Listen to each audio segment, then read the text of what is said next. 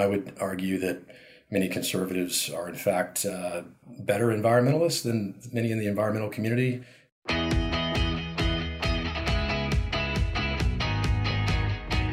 This is the Daily Signal podcast for Monday, November 7th. I'm Rob Bluey. And that was Drew Bond, co-founder and president of C3 Solutions. On today's show, we discuss how to counter the left's radical climate agenda. He also explains why American energy production, including drilling, is the best path for lowering prices for consumers. And you'll probably be surprised to hear him explain why conservatives are the true environmentalists. Stay tuned for our interview after this. The Daily Signal is your source for election news and analysis. Join us on election night beginning at 8 p.m. Eastern for a live broadcast of the day's biggest stories. Our team of reporters and Heritage Foundation policy experts will be tracking the key races that will determine control of Congress. The live coverage begins Tuesday, November 8th at 8 p.m. Eastern. Visit dailysignal.com for everything you need to know. We are joined on the Daily Signal podcast today by Drew Bond. He's the co-founder and president of C3 Solutions, an organization that works on energy and climate issues. Drew, welcome to the show. Hey, Rob. Thanks for having me. Delighted to be here. Well, as a Heritage Foundation alum, we are delighted to have you as a guest on the Daily Signal podcast today. And I think it's helpful to always begin by hearing a little bit more about your story. Tell us about the origin of C3 Solutions and how two conservatives, yourself and John Hart, ended up starting the organization. Yeah, thanks for the question. And, it's an interesting story. I guess everybody's life is an interesting journey. But as you know, I had the pleasure of being chief of staff at the Heritage Foundation under Ed Fulner for, 4 years, and then CEO of townhall.com. And so Townhall actually was my first startup. The fast forward to today, I'm a serial entrepreneur. I've got, 5 startups under my belt, and several of them in the energy space and a couple of technology related. Generally just find myself sort of in the space of looking to solve problems. And I think that's where, I had spent that time at Heritage and first cut my teeth on Capitol Hill years ago with Don Nichols, senator from Oklahoma. And that's where I've met John Hart, who's the co-founder with me at C3 Solutions. And John was a longtime communications director for Tom Coburn. Just one of the best people and conservatives that you'll ever find, who's sadly passed on. But so John was his comms director throughout his entire career, House and Senate, and so we got to know each other through that, and then stayed in touch over the years.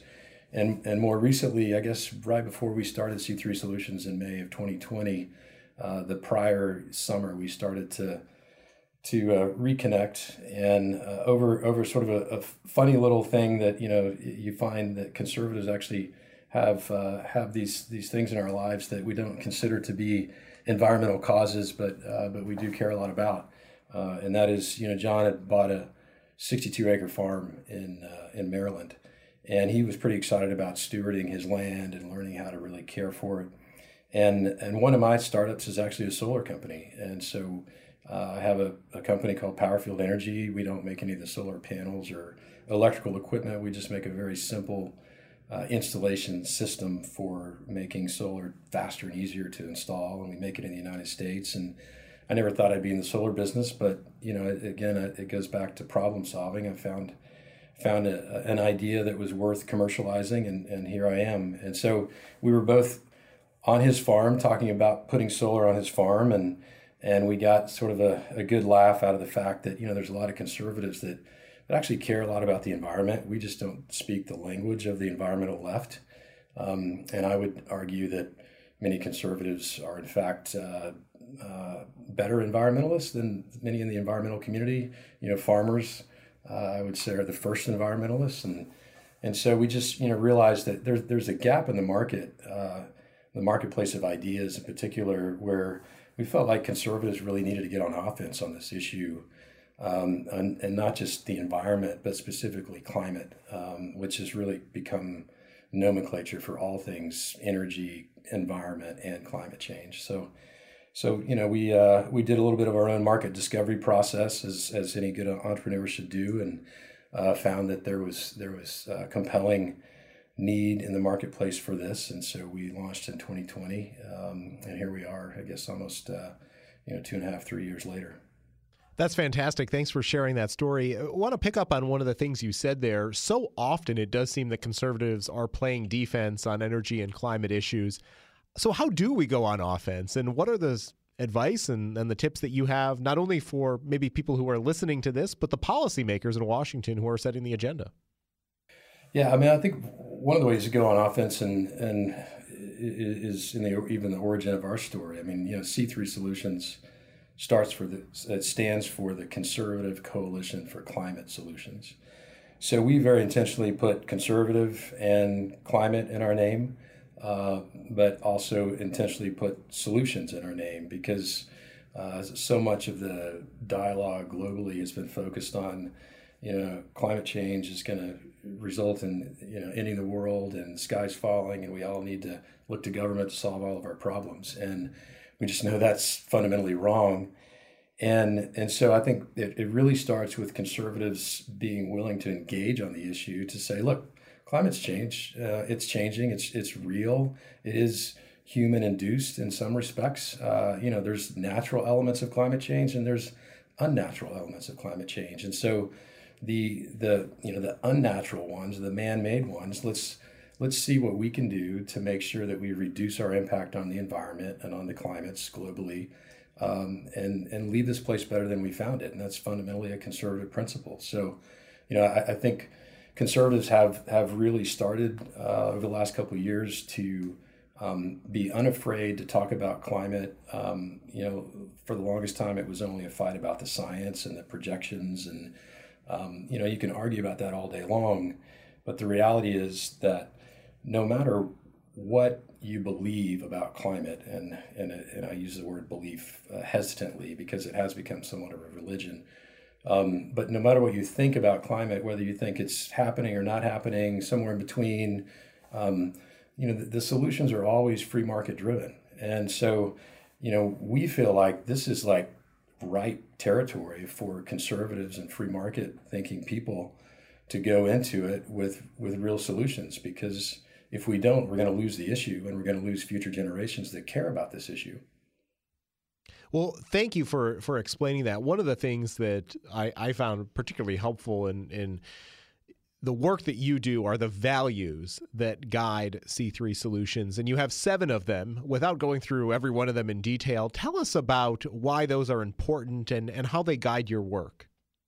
Yeah, I mean, I think principles are critically important for, keeping you on the right path. And, I think one of our first principles is that, people are first. And so while we care about the planet and we want to leave it better than we found it, you can't save the planet at the expense of people. And so, the true environmentalism really ought to be what is best for people around the planet. And so then you've got to look at, what do we know historically has worked and what has not worked? And we know that the free enterprise system works. We know that economic freedom leads to a cleaner environment. And we even took the longstanding report that Heritage's have published for almost 30 years, I think 27, 28 years now. Heritage does the Index of Economic Freedom, which ranks countries around the world in terms of how free they are in terms of business freedom and individual freedom, how big is the government and how intrusive is it and so forth. And you see that track record of these governments, and it turns out when you overlay that data, the Index of Economic Freedom, with other environmental data, and so we used Yale University has an environmental performance index. What you see is that economic freedom leads to a cleaner environment, and it's not just by a little; it's by a lot. It's twice as much. So, countries that are economically free are twice as clean as countries that are economically unfree, and this proves out even just anecdotally. I mean, if you look at Venezuela, you look at China, you look at Russia. I mean, pick your country, pick your flavor of communism, socialism, dictatorships. Venezuela. None of those countries are good for the environment. And when you look at countries that really care about economic freedom and reducing the overall burden of government in people's lives, you see that people care about the environment. People make individual choices to leave things better than they found them. So, there's a lot of principles in there, but I think fundamentally the most single important principle is, people have to be first, and certainly the planet is part of that calculus. And the way that you actually, square that circle is through economic freedom. That's a great point, Drew, and I appreciate you putting that one first. As you know as well as I do, that many people, not just here in the United States, but across the world, are suffering in some respects, given the high cost of energy. We see it when we fill up our tank of gas, or we see it in the cost of other products that rely on energy for their creation. It's on the minds of many Americans as Election Day approaches. If you could wave a magic wand, what would you do to address some of these challenges? Well, I'd start by increasing American energy production, and that's like period. Increase American energy production, period.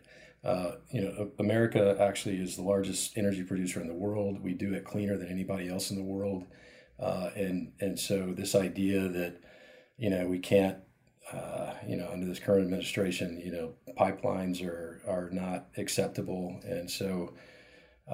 Instead of having a natural gas pipeline, we're going to have simply a pipeline of 18-wheeler trucks, trucking fuel down the road. And so if you really care about the environment, like which one of those is better for the environment, a pipeline or a pipeline, long line of trucks? Things like that. There's environmental laws and permitting restrictions in the United States that are actually keeping clean energy projects from being deployed, being built. And not just clean energy. I mean, pick your energy, whether it's natural gas or nuclear, solar, wind, hydro, you name it. There's this environmental law that's been on the books for almost 50 years. The NEPA, as it's called, the National Environmental Policy Act. And, that was intended to protect the environment. And now, if you really care about the environment in terms of reducing greenhouse gas emissions, then you need to deploy more energy faster, and it ought to be cleaner energy, which by and large is American energy.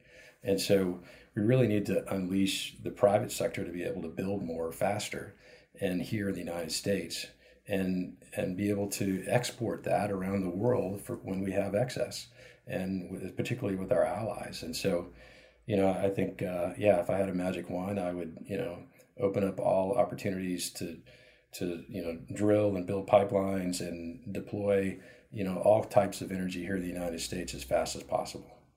Are there things that the next Congress would be able to do to potentially challenge the Biden administration on the points that you've just made? Or is it really going to depend on having somebody else in the White House in order to enact the agenda you outlined? It's a good question. I mean, it feels like this, these environmental regulations, for instance, have been a bit of a ping pong ball. Under the Trump administration, they actually made great strides to put in place streamlining of permitting for projects, and a lot of things at the bureaucratic level. They simplified processes and forced projects to be identified in terms of a one page even, and that might sound like a small thing, but to be able to actually go from having to submit an application that's hundreds of pages to a single page saves companies time and money, and allows us to produce projects faster. So under the Trump administration, they actually did a lot of good things. The Biden administration came in and completely wiped that away. More recently, they've made some strides to try and tip their hat a little bit to some of these, NEPA reforms, and even under the, negotiations under the so-called Inflation Reduction Act. There was that quid pro quo, basically, where Senator Manchin was given the promise that, after he agreed to spend all this money, that he would get his environmental reform, permitting process, voted on and hopefully done. Well, what happened, of course, is, we spent all this money, but we don't have any permitting reform. And in a large part, the reason we don't is because the environmental community and the environmental left in Congress has opposed it. And so while they say that climate change is the most important issue in the world, and they say that, in some cases, extreme cases, they say that, the world's going to end in 10 years. if we don't do something about it. Well, they can't seem to get out of their own way in order to, actually deploy these technologies. So, I mean, even if you wanted to deploy more solar and wind faster, and only solar and wind, good luck, because you're going to head straight into those environmental regulations, and then, oh, by the way, as much as solar and wind are great in some places, they're not great in all places, and they're not great all the time. We need backup power. And so, I think back to your question, it remains to be seen if we end up with a divided Congress, where we've got Republicans leading the House and hopefully the Senate, and we've got Biden in the White House.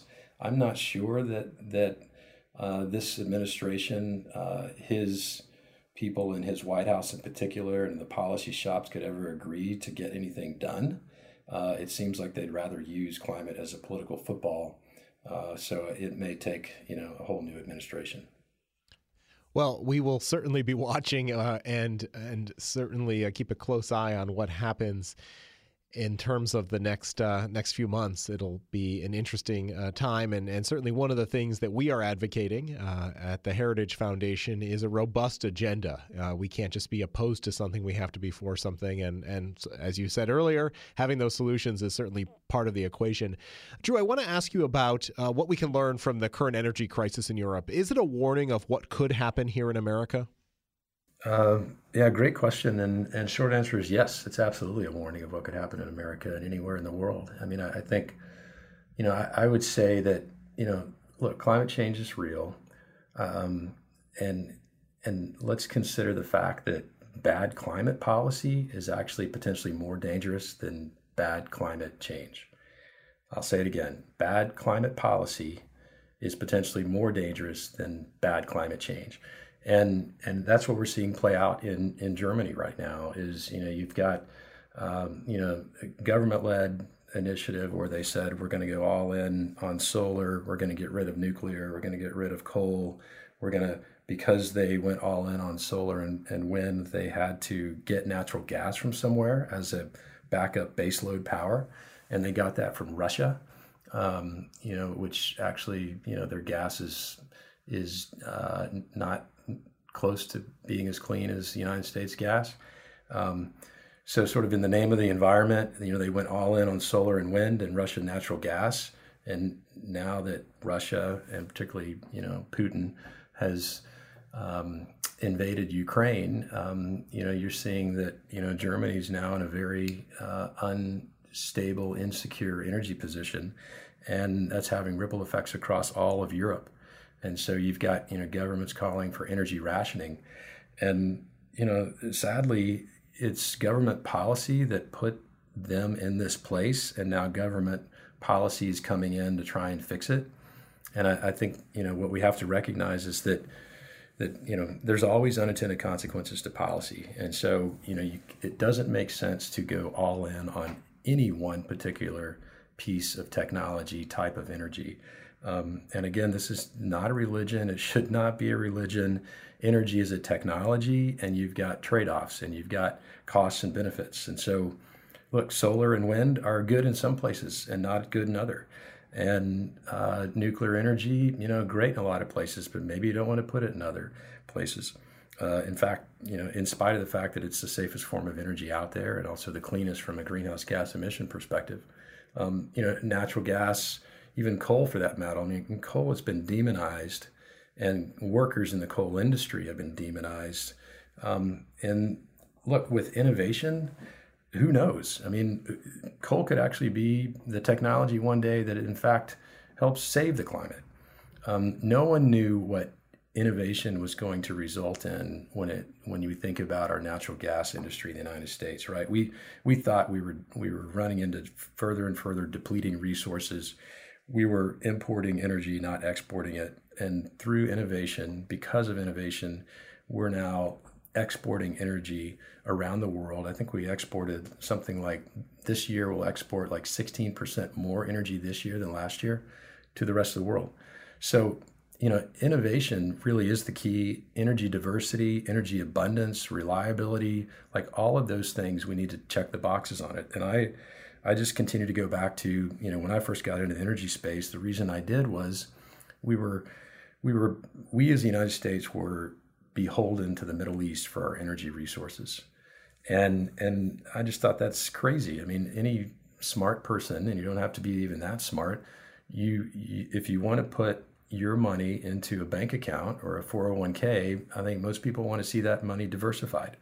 And so when we think about our energy resources and what energy supplies for us in terms of our food and water and all kinds of resources, I want diverse, reliable, abundant, affordable energy resources, period. Well, Drew, one of the things that I'm concerned about that could certainly get in the way of that is this effort on the part of the left, which is pushing ESG. It's an environmental social governance framework. What should Americans know about ESG and how it's driving changes in our society right now? Yeah, I mean, this has become a really hot topic, because it's all in the context of, the sort of woke movement. And so, ESG, as you said, it stands for environmental, social, and governance. I try to be an optimist about this stuff. And so, I think when I look at where it started, I think, there are some good intentions behind it. People want their companies to be, more, a better steward of their environment, a better steward of their resources, a better steward of their, in their communities. I think everybody wants that. But when you start mandating that companies have to act a certain way and embrace certain environmental and social causes, then that's when you start to run into real problems. And I think that's why we're seeing a backlash in that movement right now, is because, they've, if anything, probably emphasized the environmental and the social perspective of it and less so the governance.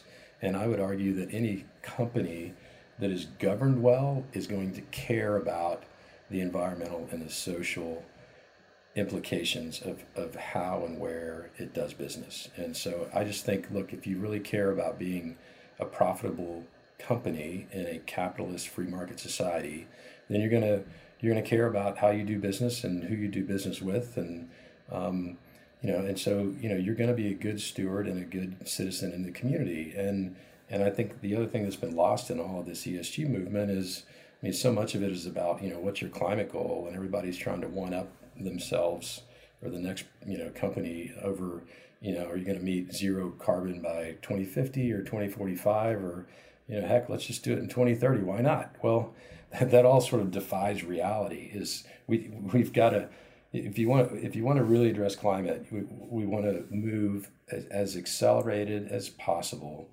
but in a manner that is also reliable and affordable and responsible. And we also have to keep in mind that just because you deploy solar and wind here in the United States, you've got to make those technologies somewhere, right? And in many cases, they're actually made from fossil fuels. So that's not a bad thing, but the environmental community seems to ignore that fact. And then where are you getting your minerals? Where are you mining those minerals from? And what labor standards are you utilizing to mine those? Are you using slave labor? Are you using child labor? Or are you living up to the higher standards that we have here in America?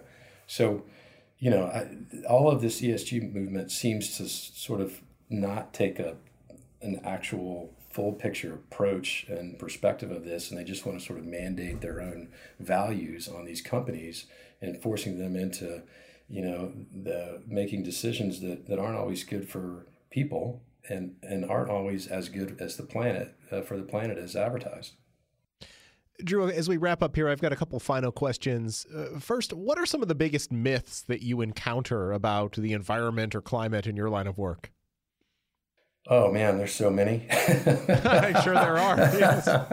I think the biggest one these days is that that the climate is changing so rapidly that if we don't fix it in the next 10 years, then we're all doomed.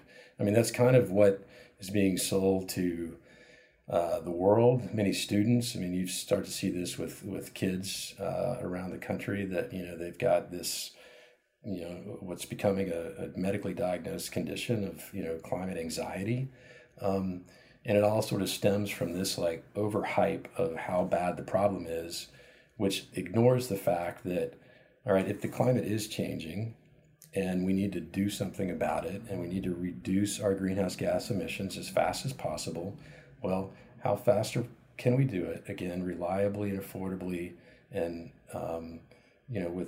with good resilience, and let's do it in a way that is responsible, and let's talk about that in a responsible way. And so, I think that is the biggest myth, is that we can somehow just like go all in wind and solar and that's going to save the planet.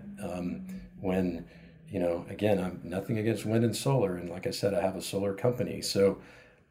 But to go all in 100% wind and solar would be insanity. It would not be reliable. It would not be affordable. And it just wouldn't make sense. And so, I think the environmental community is like overselling the, alarmism of climate and overselling the benefits of renewables, when in fact we just need like a rational, practical, diversified approach. Well, that's great advice. Appreciate that. And a final question for you here. As a father of three kids and somebody who knows, whether it be through schooling or just media broadly, they are in many ways indoctrinated from a very early age with a certain perspective on the issues we've been talking about. So how can we as conservatives reach that younger generation of Americans with the message that we've been talking about today? Yeah, it's a great question. I mean, you got three kids. I've got six kids. It's an important issue. Like I said, I think kids really care about climate. When you poll them, climate change is like one of the top three issues that they care about. And so I think it's important to point them to reliable resources that sort of take a full picture approach here. I mean, Heritage is one of those, certainly. C3 is a part of our efforts to educate people, kids included, on this. We have a news magazine just called C3. And so if you go to c3newsmag.com, there we try to promote the innovation that's happening around the world and the fact that there's a lot of good things. There's a lot of innovation that's private sector led. There's a lot of free market competition, and always trying to kind of point towards solutions and underscore the fact that it's the private sector, it's free markets, and it's not the government that's going to solve these challenges. And so, I think try to point them to good, reliable resources, and hopefully, our news magazine is one of those. Drew Bond, co-founder and president of C3 Solutions. Thanks for spending time with us today on the Daily Signal podcast. We appreciate the work you're doing, and we'll make sure to provide a link to your website and other resources that you provide for our audience. Just visit the transcript at dailysignal.com. Thanks, Rob.